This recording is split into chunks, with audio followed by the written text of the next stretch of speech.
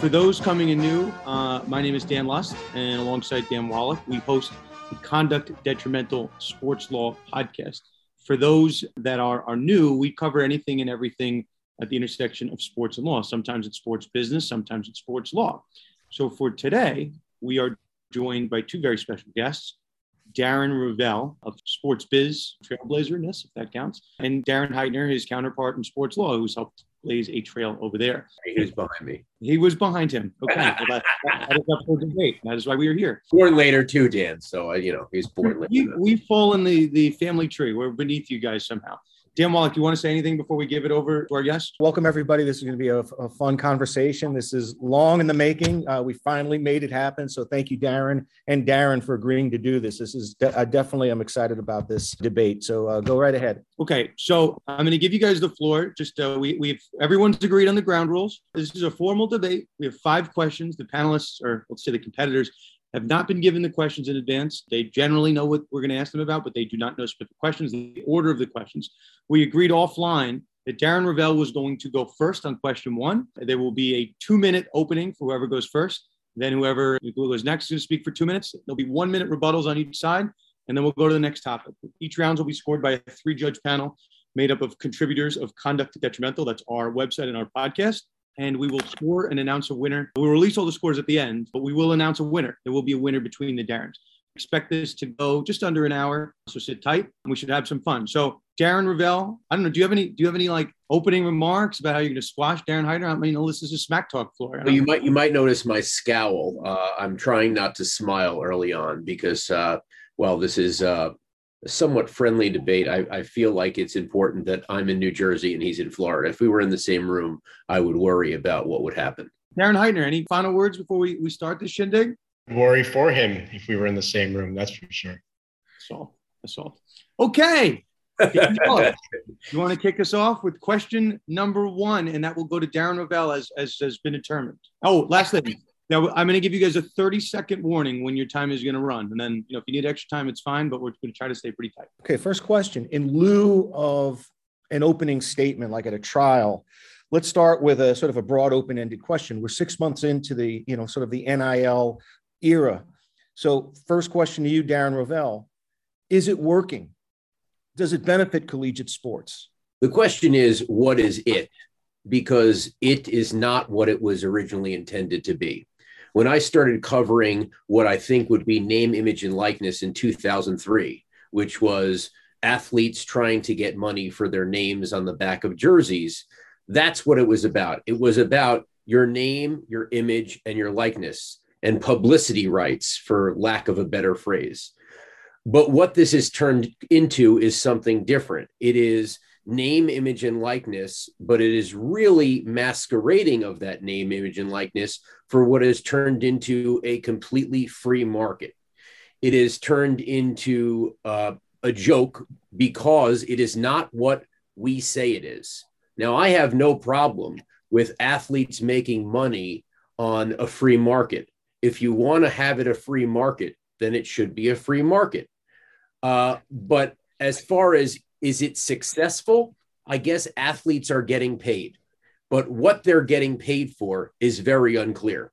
You have JT Daniels, who was the quarterback at Georgia for a couple games, and you have Sam Howell, who was the quarterback at North Carolina for a 6-7 North Carolina team, who got a card deal that was a new card company that had not previously produced cards and was said to have made 6 to 7 figures. This has become about the agents who are doing these deals, who can now all of a sudden come in their inbox and recruit them for when they're pro. 30 seconds. It has become about boosters who are trying to make their team the best team. And even if they don't have a product to give to someone, it's kind of just made up and it doesn't matter at all. So is it successful? Yes, athletes have been paid, but they're not being paid for what we said we were going to pay them for. Your time is up. Your response? Darren, 2 minutes. Well, first of all, everybody, thank you for coming here on this evening to this lovely debate. And I just want to start off by saying it's very clear what the inherent problem here is, which is that you ask a legal question to a theater major. Here's an individual who has started covering NIL back in 2003 per his opening statement. Yet NIL was not something that he magically created or started covering for the first time back then. NIL, name, image, and likeness, is derived from an individual's rights of publicity, which is a concept that came into creation over half a century ago, and that was derived from an individual's right of privacy. What we have starting 50, 60 years ago are states across the country providing these specific rights to individuals. Every single individual in every single state, yet you had the NCAA come in and say, no, we're going to restrict a specific class of individuals from enjoying these same rights. So to your question, is it working? Does it benefit college sports? Absolutely. All that we were trying to do in the state of Florida, in California, Alabama, Georgia, I can go on, prior to July 1, 2021, was put college athletes on the same playing field as literally everyone else within their same states, and especially within their same universities and colleges. Individuals who are music majors, artists, influencers in today's day and age, they all have this right to make money. And it's not just name, image, and likeness. 30 seconds. That's an easy sidestep from all this. It's about doing camps and clinics, endorsements, trading card deals, autographs, NFTs. So you're right. It's about a lot more than simply name, image, and likeness. And it's not masquerading. It's not masquerading for a free market. It's giving every individual the same right to negotiate a deal as people who are not college athletes. Okay, that's time. Darren Ravel, 1 minute rebuttal. I would just say, you know, where I am concerned is not only the athletes getting paid, but what are they actually getting paid for? And I think that has to count here. Again, JT Daniels getting paid for the cards. Like, we have to debate, is that a real deal? Is that not a real deal? And I know that you, Darren, say, well, if it's a real company and if it's real money, it's a real deal. But like, and I'm sure we'll get into the whole idea of Life Wallet and a new product that has no revenue. And you say, well, it's a real deal because, you know, hey, it's a real company and it's real money. But there's no one to analyze these deals. And I think it does matter, as long as it's name, image, and likeness, that these deals are real. The NCAA is not going to do that because we know of the Alston case and they're worried about restrictions and how it looks legally. But if this is a free-for-all, which it certainly has become, and it's going to get worse and worse, let's just call it a free market. This is not a name, image, and likeness. I have a minute now, correct? Correct. Who decides what is a real deal? Why are we now saying college athletes, this sect of individuals, have to actually go to some third party who determines whether or not it's a real deal, when literally every other individual in the United States does not have to do that when he or she transacts with a third party entity? You know, you talk about not knowing what these athletes are being paid for. I'll give you a list of companies that the Cabinet Twins have done deals with: the WWE, Sleeper Fantasy, SoFi, Built Bar, Bulletproof, Student Beans, PSD, 6-Star Pro Nutrition, Boost Mobile. I can go on and on. Are those real companies? So let's be honest with ourselves. And you talk about Life Wallet. It's a startup company. There's actually money being paid to these individuals, and they have to provide deliverables in exchange for that. I've seen the contracts. There's quid pro quo. If you have beef, your beef should actually be with the NCAA, which on June 30th, 2021, decided to come out with very basic restrictions. One of them is there must simply be quid pro quo, and there is in the Life Wallet deal. So you can be upset about it, but it is what it is. Question number 2. So that question is in the books. We are scoring that with the judges. We will announce that at the end. Question number 2 is a topic that you guys both hit on your answers. So you have the issue of Life Wallet. You have the issue of quid pro quo. You have the issue of what the NCAA is doing. So this topic and this panel is not designed to say what is legal and what is illegal, because I think we can all agree that we're operating in areas of gray.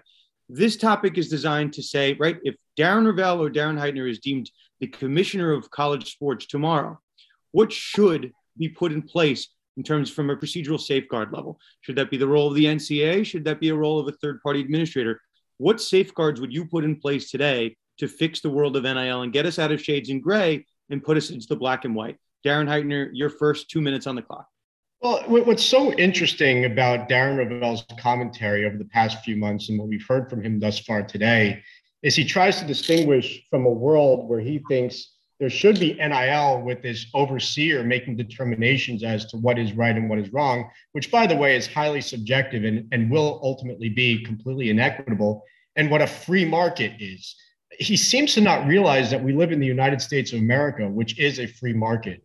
And we try to prevent overbearing restrictions. And there's no specific situation where, as I mentioned earlier, if you're not an athlete and you want to engage in these types of activities, that somebody is overseeing this and telling that individual or telling that brand that they cannot engage in such a transaction. So from my perspective, the least amount of restrictions, the better.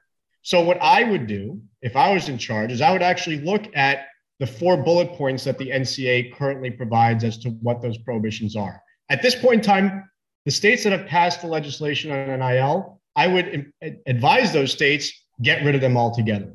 Because when they passed that legislation, there was no Alston v. NCAA. The NCAA was thinking about actually having a third-party administrator. Those states did the job to get the NCAA to make the change. Now that the NCAA has, I would keep the quid pro quo. I do think that there needs to be something that the athletes are providing in exchange for the money that they're receiving. However, I would also get rid of the prohibition on athletes getting paid in exchange for performance. Outside of college sports, that's acceptable. If you look at NFL players, MLB players, NBA, et cetera, in their endorsement contracts, they can get bonuses and escalators based on their on-court, on-field performance. And I don't see why there should be that restriction in place. Finally, I think we need to do something about high school athletes. We should not be restricting them from enjoying these rights as well. I think that's something that the states misstepped on. They should have included high school athletes as well. Your time is up, Mr. Rovell. You have 2 minutes. First of all, I think it's comical that Darren Heitner used the Cavender twins, who are not part of this market in terms of what's going on, because they're not being recruited by other WAC women's basketball programs.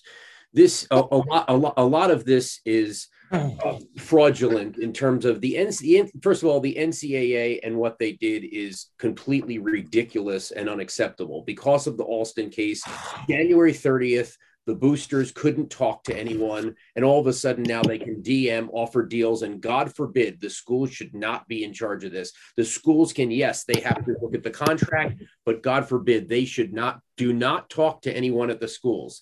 I just think what's going on here is clear, and Darren Heitner, because he's making money off it, is so obtuse about it. What is happening is, this is what is happening. Booster organizations are organizing, and they are trying to come up with the biggest pot of money, and they don't care what the product is, and they're assigning based on performance and based on trying to keep the person there. They are assigning what values are. And that's really exactly what's happening. Now, the NCAA didn't do anything, or there's no rules within these states that, there's a rule that you can't induce someone to come through one of these deals, 30 seconds. But not about staying. And what's happening now is, why did so many guys enter the transfer portal? Because they're all talking about getting NIL deals, which is just a disguise for a whole pot of money.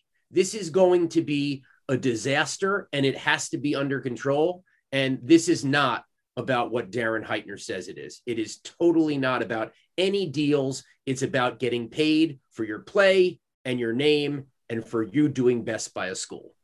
Your time is up. Darren Heitner, 1 minute on the clock.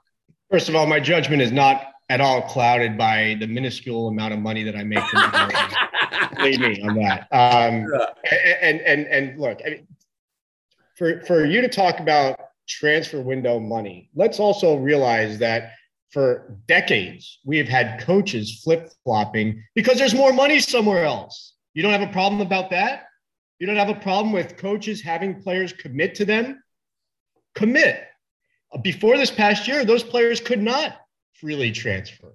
So there was no issue. I didn't see you tweeting up a storm about that or writing articles on Action Network about all these coaches just saying goodbye to their players so easily for more money. Yet we have a problem with players deciding there may be more opportunities at a different school from the school that they originally committed to. I think it's ridiculous. You mentioned there's no rule about staying. Of course, there's not a rule about an inducement to stay at a school, because in your magical world, you could briefly conclude, Mr. Heitner. In your magical world, you would be the arbiter to decide what's right and wrong, and that just cannot exist. Someone has to be the arbiter here. I would say I have no problem with athletes earning the money that coaches. I have no problem I have no problem with a free market. You got to call it a free market then. Let's start paying people just outwardly, and don't tie it to this name, image, and likeness, because what's happening is you have all these booster organizations organizing, and the whole system is a fraud in terms of, are you really delivering? And yes, that does matter. Okay, so have John Ruiz do cigarette racing boats and whatever he owns, and do $5 or $6 or $10 million, whatever he owns. Now, if he wants to give that money, fine, but he should give that money as a $10 million booster donation to pay those athletes overtly for being at Miami, not to masquerade it at any sort of deal. I know that none of these guys at Miami have any hope that any of these deals will actually mean anything to John Ruiz's business. And John Ruiz, the booster, probably doesn't have any opinion. He doesn't think that his business is going to get anything. And it doesn't matter. He loves Miami. And guess what? He should be able to pay him, but it's got to be under free market. Call it as it is. Perfect segue to the next topic, Darren. And Darren, we're 6 months into the NIL era. That's a frequent theme here, but we are now seeing its next evolution. Team-wide NIL deals. You know, the University of Miami with American Top Team, Florida State, I think it was Michigan State, where they're team-wide entrepreneurs, businessmen who have some ties to the university, fans, boosters, are paying every member of the team, from the special teams player all the way up through and including the star players, without any differentiation from player to player. So Darren, Ravel, I'm going to pose this to you. Does this skirt the edges of the NIL, spirit of the NIL law? And does this constitute pay for play masquerading as NIL? Listen, I'm more of the opinion that the whole team deal does not stink as much versus the Pancake Factory at Texas, where a bunch of boosters have gotten together and say, oh, we're going to pay anyone who's an offensive lineman at Texas and gets a scholarship $50,000. And then the man who is organizing the Pancake Factory, which, by the way, they announce it and they have no idea what the guys are going to do. Oh, maybe they'll do something for charity. Yeah, by the way, does that look good? To get paid for charity, $50,000 for an offensive lineman. And the guy who started it readily admits that an offensive lineman in any NIL deal has never made more than $1,000 on a deal. Well, how do you square it with competitive balance? I mean, University of Miami, will have $500,000 booster football team. We're back to what it always is. It's competitor booster balance, and it's going to be who has the biggest checkbook. And that's what it's going to be. And it will not matter what these guys are doing, what their deals are. It will be just the organization of the largest booster giving the most money. I think the team deals are interesting, but I think the more interesting ones, which just shows the true fraud of NIL, really masquerading NIL as a real free market. That's where the fraud is shown when you look at these 30 seconds that just make absolutely no sense. Darren, Ravel, last thing quickly. Should it be reined in, or as you suggest, just call it what it is and just the label is fraudulent?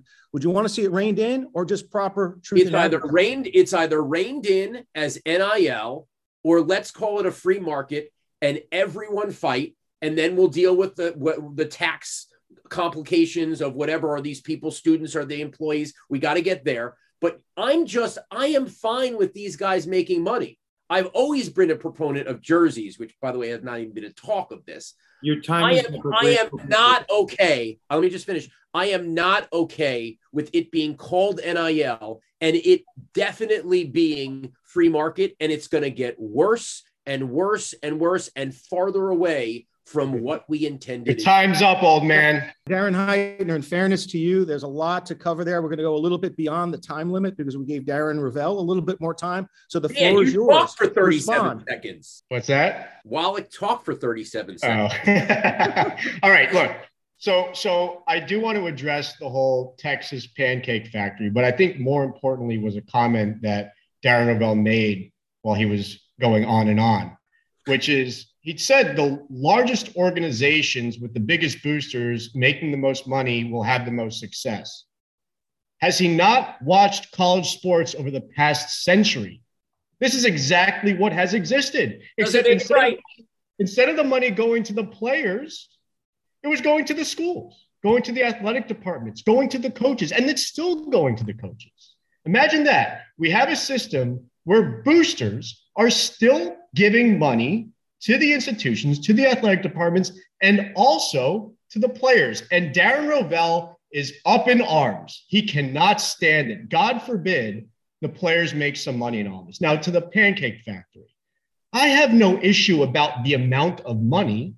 I don't know specifically what the deliverables are in exchange, assuming that there is quid pro quo. I don't care that the offensive linemen are being offered $50,000 per person. God bless them. The only issue that I potentially have here is if we truly want to avoid the potential for real inducements, not what Ravel's concerned about, which is causing a player to stay at a school, while at the same time, he's also arguing it's terrible that players are transferring. Try to reconcile that. But if we're really concerned about inducements, then conditioning the $50,000 to a player who is enrolled in August of 2022 and hasn't yet actually committed to a university yet is concerning. So on that level, Ravel and I will actually agree. Wow, it only took 25 minutes. Team-wide deals, to the first question, are not at all concerning to me. They're not just less concerning like they are to Ravel. They're beautiful. Because going into NIL, a lot of people were concerned there would be arguments within the locker room. By the way, in 7 months, we haven't heard one, not one.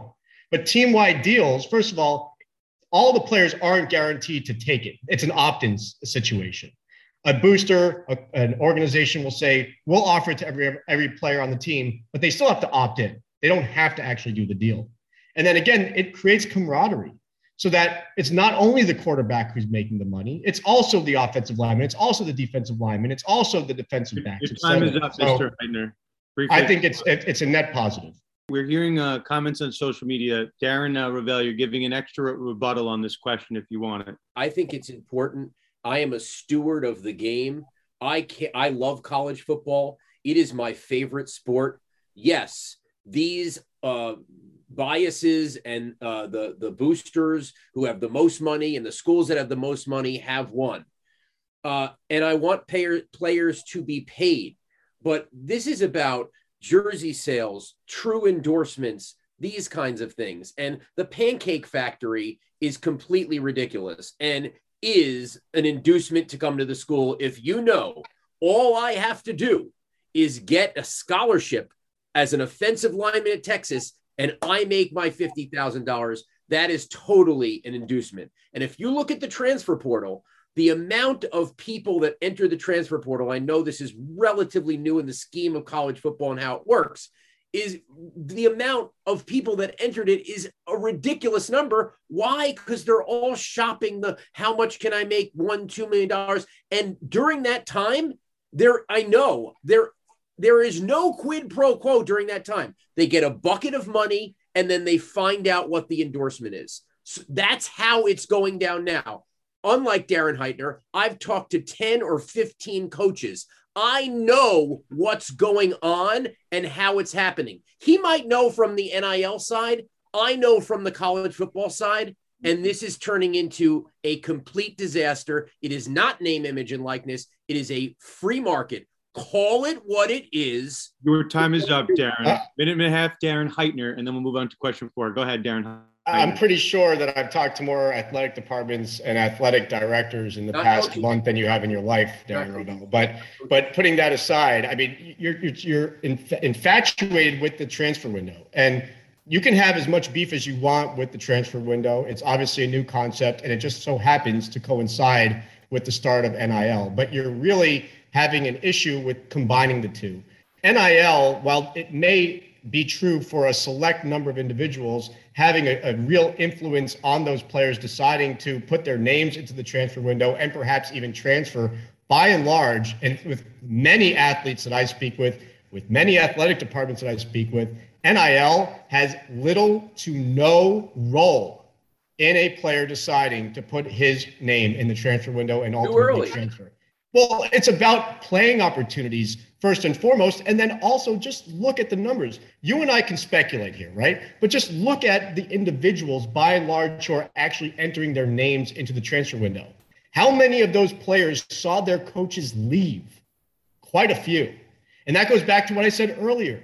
There's absolutely no trust in the situation because coaches for decades, continuing to this day, will leave a school because of another opportunity, oftentimes because there's a bigger bag of money waiting for them.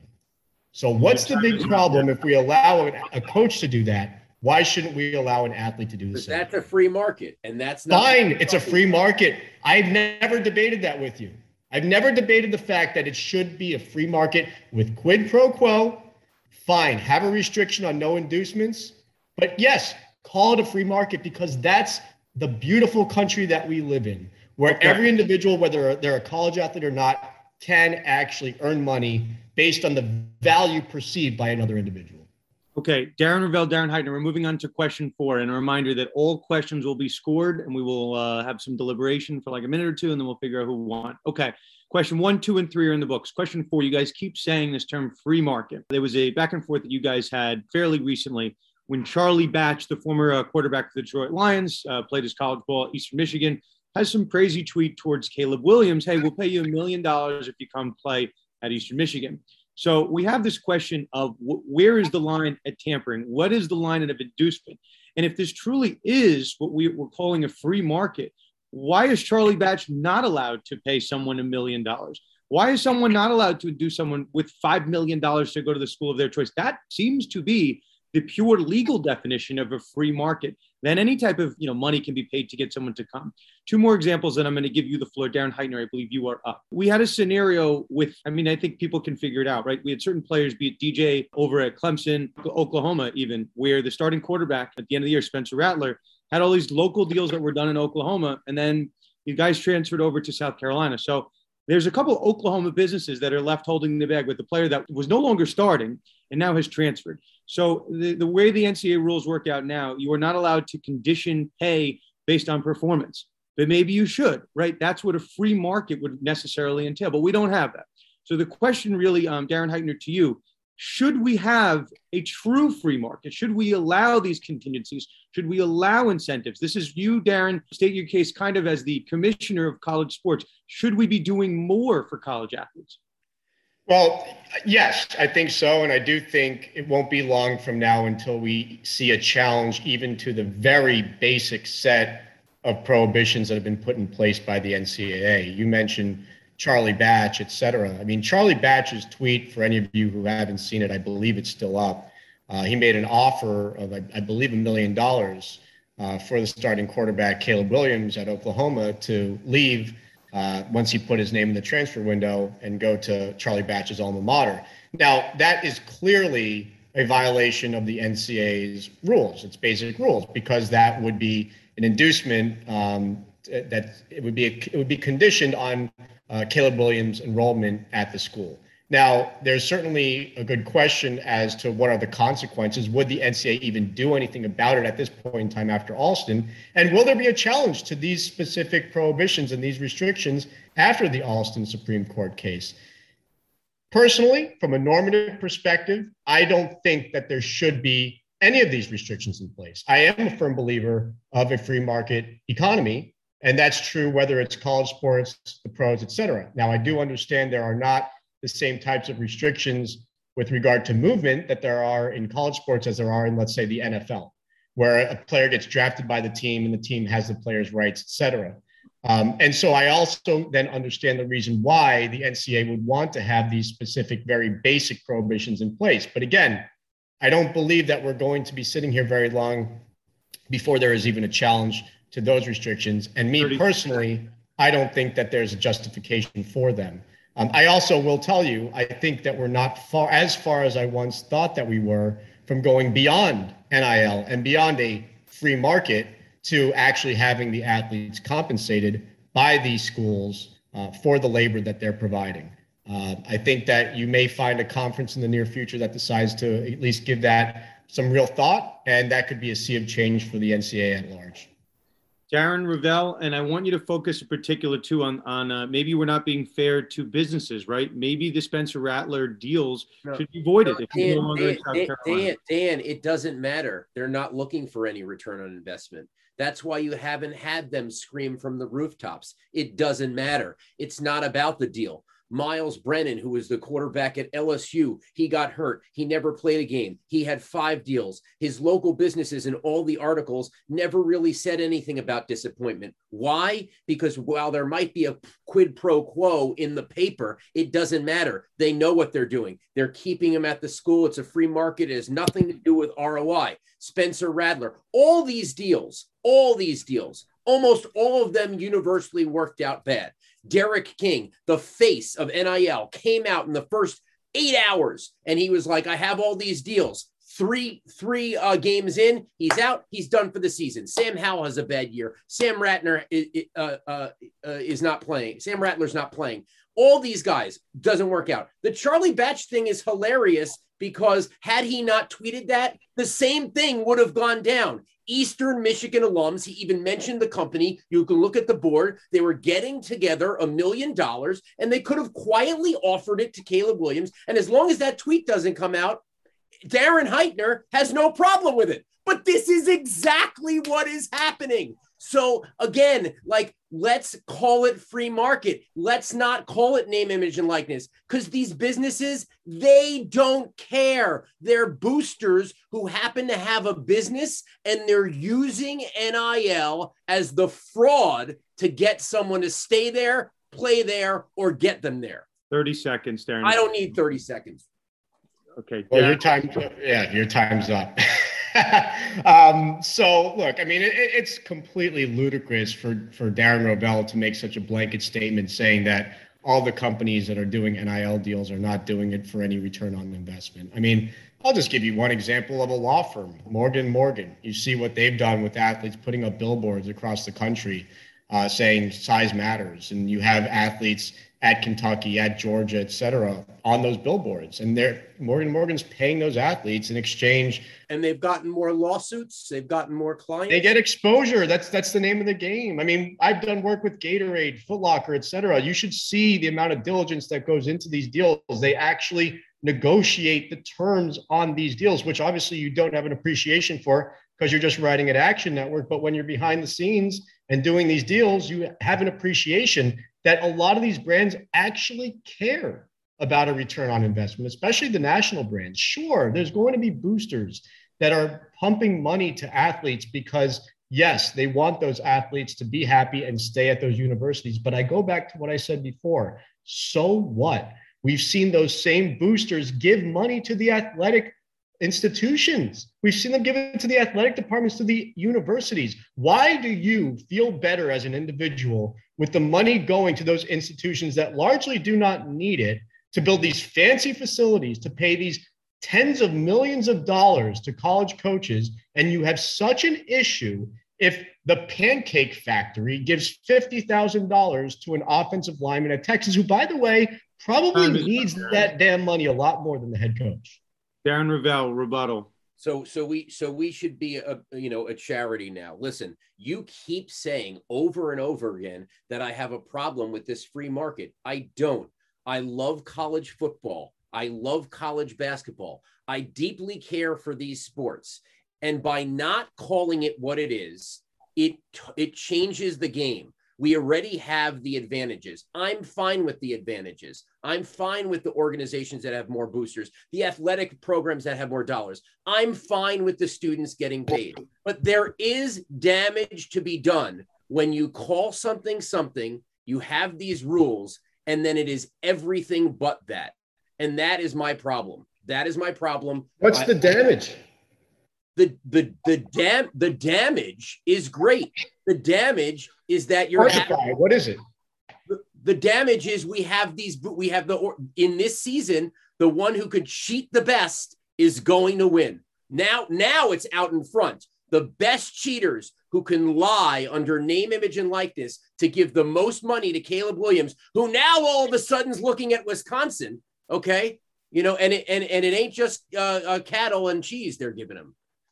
It's the biggest cheaters win. And maybe that's always been the case, but now it's right in front of our eyes. And we can do something about it. We can say, you know what? Now it's time for free market. This has little to do with name, image, and likeness. This is free market. It's a free for all. Everyone wheel in the wheelbarrows of money and let's go. Let's do it all together. Let's call it what it is. I'll place a bet with you right now. Wherever Caleb Williams goes, that team does not win the national championship. You're putting a lot of emphasis on that, but I don't. And that would mean that, you know what? He won't care. He'll get $3 or $4 million. He doesn't care if he now these guys will go to I know one guy who told me he went to a place for the bigger money. So that's going to happen. Great for him. National championship has nothing to do with it. He could go again. You're going to see guys going to Jackson State.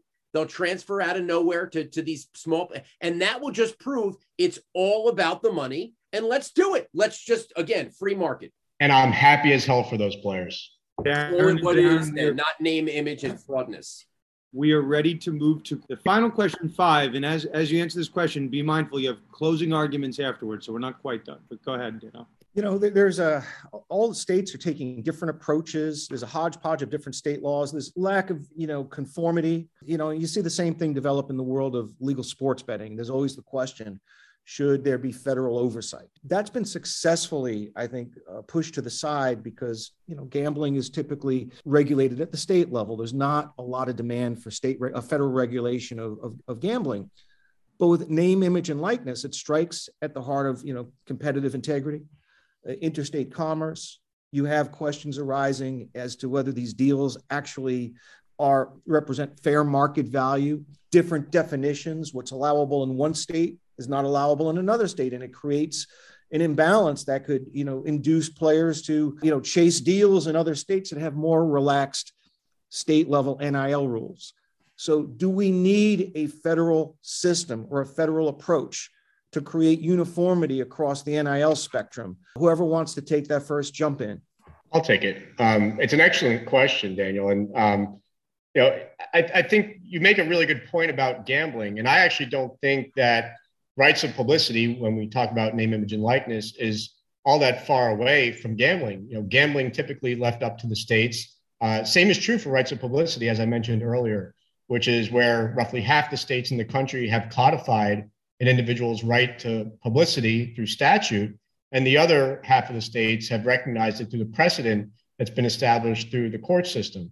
I think what's really interesting about this whole debate as to whether or not there should be a federal law for rights of publicity, name, image, and likeness is there's not currently a national law for everyone outside of college athletes. So it's sort of odd that that Congress would come in and create a specific right of publicity just for college athletes and ignore the rest of the population, leaving that to the states.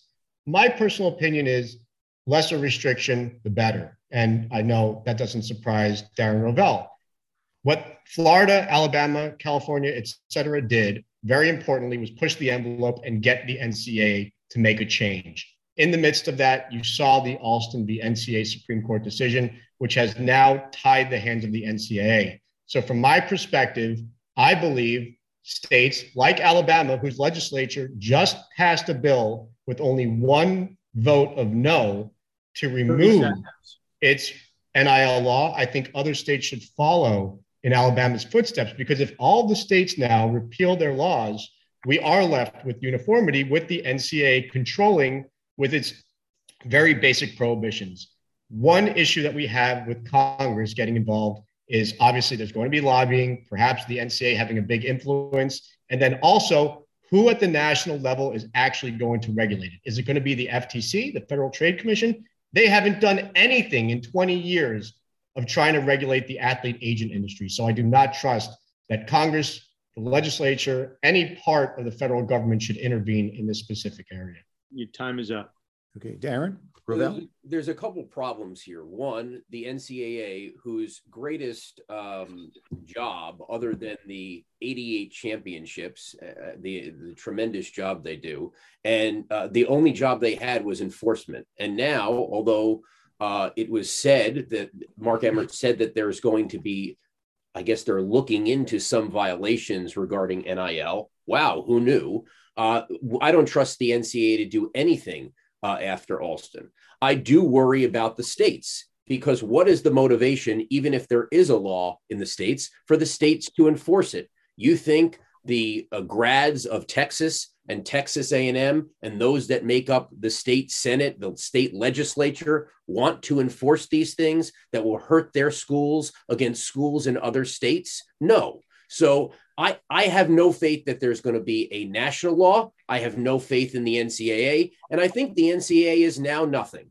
Now that they do not have they're not caring about this. It is now a free-for-all. We have to get rid of the NCAA. That's it. And we have to just, I advocate the free market that Darren Heitner wants. Let's advocate it. But I say, let's do it, guys. Let's take away the NCAA. Let's say you guys, spend as much money as you want, you boosters. This is professional ball right under the NFL, and let's do it. Because I don't see a path where the states are going to restrict, where Congress is going to do anything. Certainly not the FTC is going to do anything. And so I just don't see a path right now to enforcement, and self-regulation certainly is not going to happen either. I think we're far down, and this train is long out of the barn. But I do think, and I've said this the entire night, I do think it's important to declare and say, okay, guys, now it's free market. Let's not these 10 seconds. These booster organizations that are surreptitiously organizing together to have one of the boosters fraudulently put their organization, their company on, and organize it under the athletes, and organizing all these values and how we keep the athletes. The whole thing is completely disingenuous. I'm not asking to take money away from athletes. Pay them. But you have to talk about what you're doing. You can't say it's one thing and do something else. If it's a free market, it has to be a free market. Let's call it as it is. Your time's up. Darren Heitner. Well, I mean, it is somewhat comical, the status quo as we sit here today, because as Rovell mentions, I mean, we do have, many states still with NIL laws in place. But if you look at the laws, show me where the enforcement mechanism is. Like, who's the body that's actually going to enforce it, and will they ever enforce it? Of course not. And then you have the NCAA, as who I mentioned before, their hands are tied based on Alston. So while there have been reports of investigations in certain schools, they're actually not even investigations. They're more very informal inquiries. They're just begging for information. No school is actually at risk of any penalties at this current time. And if you look, you talk about boosters, Rovell, I mean, you look at the NCAA's 3-page Q&A that it put out, which is really its guidelines for its interim policy. And it outright says boosters can provide money consideration to athletes as long as it's in accordance with state laws and school policies. So going back to the original question, what's the best case scenario? In my mind, leave it up to the NCAA, which probably will fumble at some point in time. And as Rovell says, will be eradicated. Let's pray. And then you leave the rest up to the individual school policies. Leave it up to the schools. Let them enforce it themselves. And by the way, one thing that's sort of been overshadowed is this whole disclosure concept. The NCAA does not require disclosure of these deals to the universities. It's left up to the individual schools to create their own policies. And all of them pretty much have. But I have a big problem with disclosure too. In what other industry do you have to actually disclose these things? Darren Ravel, you have a rebuttal if you want it. Yeah, I would say that there have been some unfortunate things that have happened here. I think, listen, I understand the Alston case and what it did, and it was just so close to that June 30th, July 1st start of NIL. But the NCAA totally then staying away from this. Originally, they were thinking about having a third party doing this. There was a couple businesses that were organizing with big names. And I actually liked the idea of what is fair market value. I thought that would rein something in. And I know Darren says, well, how would you know? Well, we have an idea of what fair market value is for deliverables. Sports marketing has been going on in modern days for 30 years. We know what a deliverable is in a college market. It is easily calculable. So the fact that there is no standard for deliverable, that there is no enforcement by the NCAA, that there's no enforcement by the states, it means that college football and all the constituents have to say, this is what it is. We are going to completely free market. We are not going to masquerade with these deals that mean nothing. Okay, there's parts of contracts, but really no one expects return on it. It is a booster donation. Again, I said this all night. No problem with players being paid. Problem is, we need to say what system we're operating under. And so then no one's cheating. It's all fair. Pay players as much as you want. That's what you do. But don't do it under this NIL guise. Your time is up. How about the fact that Oliver Luck, who was a favorite, was at the NCAA, and he thought he was going to run that. He thought he was going to run it, and now he's running West Virginia's collective. Right. Okay. Darren and Darren, we have reached the final phase of the debate. We want to thank everyone that's joined us so far. So you guys have touched on it briefly, okay? And part of this panel, in addition to talking about the previous months, is looking forward. Guys can take this in any way that you want. Darren Heitner, you're going to be first because you passed on the first question. So 2 minutes on the clock. The future of college sports economics, what it holds, good or bad. Take this in any direction you want. These are also your closing arguments. So whatever you want to expand on that you did not hit on earlier. Well, first of all, I'll say one thing Rovell and I can agree upon is Athletic Brewing beer is fantastic. That's number one. Hashtag investors for FTC. Hashtag investors, got to disclose. Okay, so going back to the very first question tonight, which is NIL working? Does it benefit college sports? And the answer is absolutely yes. Going back to 2019, when I was asked to be part of this effort to help create a bill in the state of Florida and promote it, the very first thing that we asked ourselves is this something that we believe is a true right that athletes should have and that should have never been taken away from them? And it was a resounding yes. We looked at what California was doing. We asked ourselves, should we wait until 2023 to provide these rights to athletes? And we said, absolutely not. In fact, when we first looked at it, we thought July 1, 2020 should be the effective date. It ultimately got pushed back to July 1, 2021. Most of the naysayers said this would create chaos. This would create anarchy. This would create strife in the locker rooms. It just would be the end of college sports as we know it. Lo and behold, here we are roughly 7 months later, and it has done none of that whatsoever. In fact, I would argue it has made college sports even more exciting, more interesting for all of us to follow, and has actually caused a lot of debates like tonight, which does bring a lot of attention to college sports, even when specific sports aren't being played. So I would venture to say we've learned a lot more about athletes because of NIL. We've learned about their stories. We've helped many athletes who come from very depressing socioeconomic backgrounds and given them more than the minimum scholarships, more than the minimum cost of attendance, while others, every single other individual in college sports has been benefiting over decades. Finally, we've just started to give athletes a seat at the table. We've started to give them this one opportunity to earn money, not with any influence of the university, but on their own to negotiate these deals with third parties. And ultimately, we will probably get to the point where they are sharing in revenue. It is not disrupting college sports. If you listen to what Darren Rovell is saying, he's saying he has no problem with a free market. He has no problem, but we just need to call it what it is. Your time is up. He's the one who's caught up on that. The athletes are benefiting. Everybody is winning in this. Rovell is just sour grapes. Sour grapes, Darren Rovell. You're up. So if it's about me, let me talk about my skin. I'm a graduate of Northwestern University. I am a proud booster and fan of the Northwestern Wildcats. Let me tell you, you might be, at the University of Florida chomping away, but let me just tell you what goes on. Maybe there's not inducements to come into our school. Yes, there are requirements, but in the transfer portal, for example, our coach, Pat Fitzgerald, does an incredible job of developing people who get 2 stars, get 3 stars, and become 5 stars and All-Americans.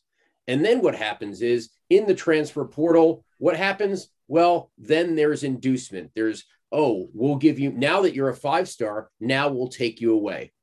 There is a major loss with what is happening right here. And I think it's completely disingenuous to say this has been a success. Yes, it has been a success in the athletes' wallets. But what Darren Heitner doesn't tell you is behind the scenes, what is going on is a disaster in terms of all these organizations organizing these massive, massive amounts of money and trying to come up with fraudulent ways to pay these athletes under NIL.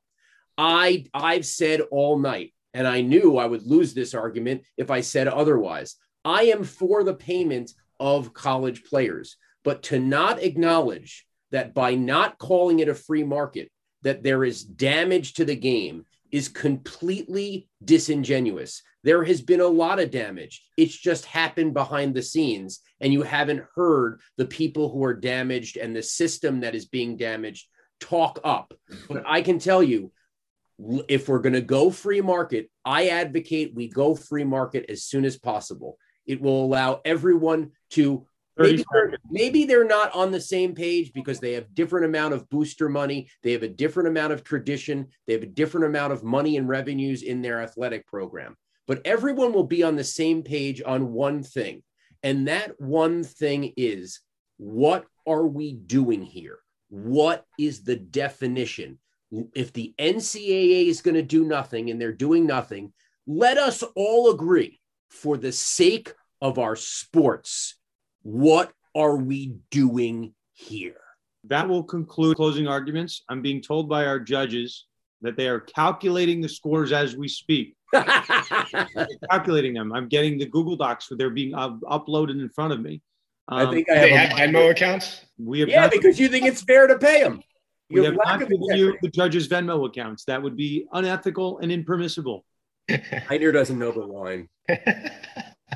Dan, what are your final thoughts as I'm filibustering while the scores are calculated? Well, I mean, there are so many areas that we didn't even touch upon. I'm really focusing on other areas too. What do the mid-majors do? How do schools that are in the lower rung of collegiate sports, particularly in college basketball, how do they keep up? You're talking about making this a survival of super schools. And why do these mid-majors even bother to compete? Dan, they'll have Mike's car towing give someone $13 million. And the only condition is for the athlete to once ride shotgun while they tow one car. That's how they do it. Well, Hofstra doesn't have those kinds of boosters. No one at Hofstra or schools that, might occasionally qualify for the NCAA tournament, they're not going to be able to compete in this environment or even be respectable within this environment. They will lose players to schools higher up on the rung. But they always do. I mean, that's no different than 2 years ago. The difference will be in the transfer portal, though. I'm telling you, the difference will be in the transfer portal. Not really for college basketball. If they're talented enough, they'll go pro. Okay, that's true. But the difference in college football will be the transfer portal, where you see guys at the lower rung who turn out to be unbelievable, who was a 1-star, who turned into be, what Cooper Kupp has become in the NFL. And then those guys will enter the transfer portal and they will be gone. There will be no chance they will come back. But I think that happens because of the transfer window, irrespective of whether NIL is in place. It's more. I think it's more exacerbated now. No chance. Okay, so I have the scores from the first 5 rounds. The scores are still being calculated with your closings. So this might be controversial enough. We added a 4th judge. We have a 4th contributor of conduct detrimental. Maybe that will help to have a 4th judge. So these scores were done in the boxing format: 10-9. 10-8, 10-7 if it was a complete blowout, or if they're some type of knockdown or something. Can you reference what each round was referring to? Yes. Okay. Yes. So I have the scores.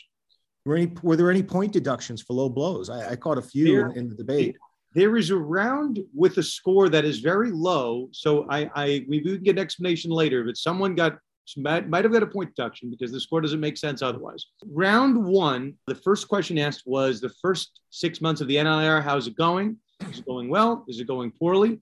That round was scored by our panel of 4 judges, all contributors to conductdetrimental.com. Darren Ravel, 39, Darren Heitner, 37.5. So round one was scored for Darren Ravel. Round two was if you were a conference commissioner, the czar of college sports, what would you do? What procedural safeguards would you put in place?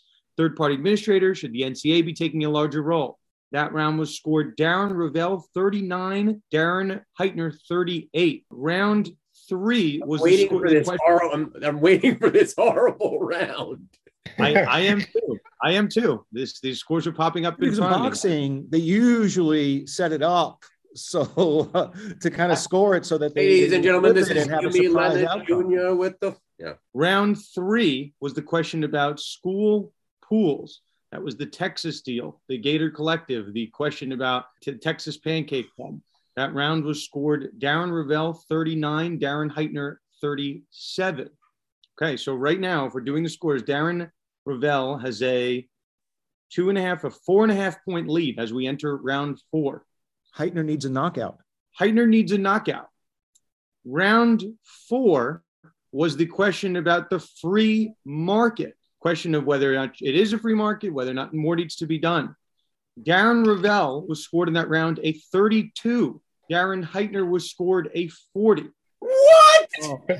Unclear what happened in this round, if there was a low blow, but Darren Heitner has taken the lead by, I believe, 3.5 points. Wait a second. We're tabulating total points or rounds here? Total points. Okay. Total points. Yeah. Total points. It's boxing rules. Before I keep announcing this, we got 1.5.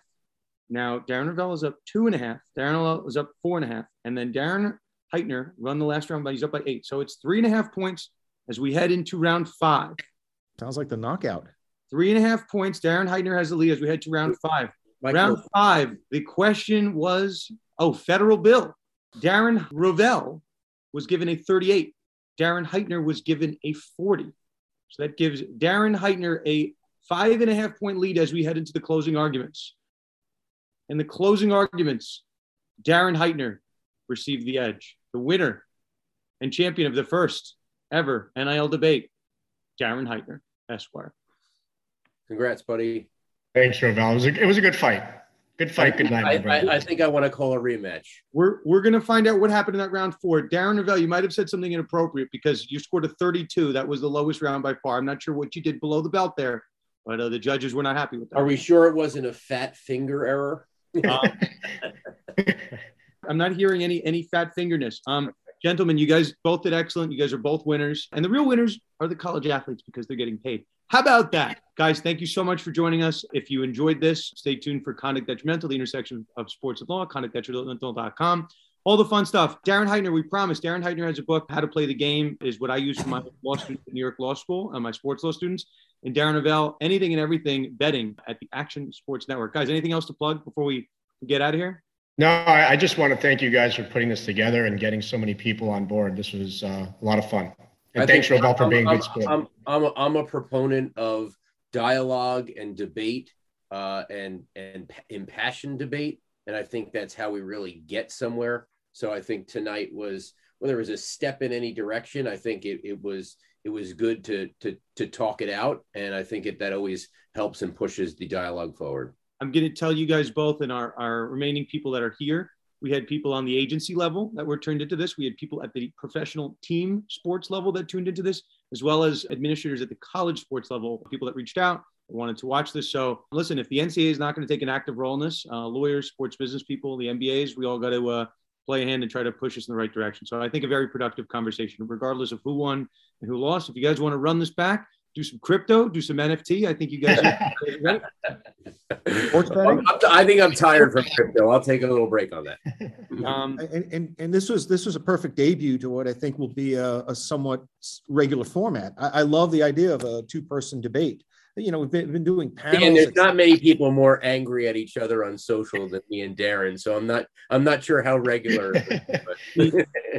The final tally, as the judges are confirming, Darren Heitner 202.5, Darren Ravel 196. And the comment on round 4, some anonymous person in the Google Doc is writing this to me.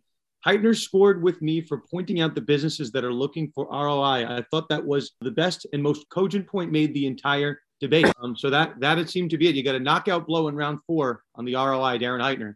So that seemed to be the difference maker here. 8 points. Thank you all. This is great. I think we can put this in the books. Thanks everyone for tuning in, and we'll see you next time on another debate, Conduct Detrimental. Thanks everyone.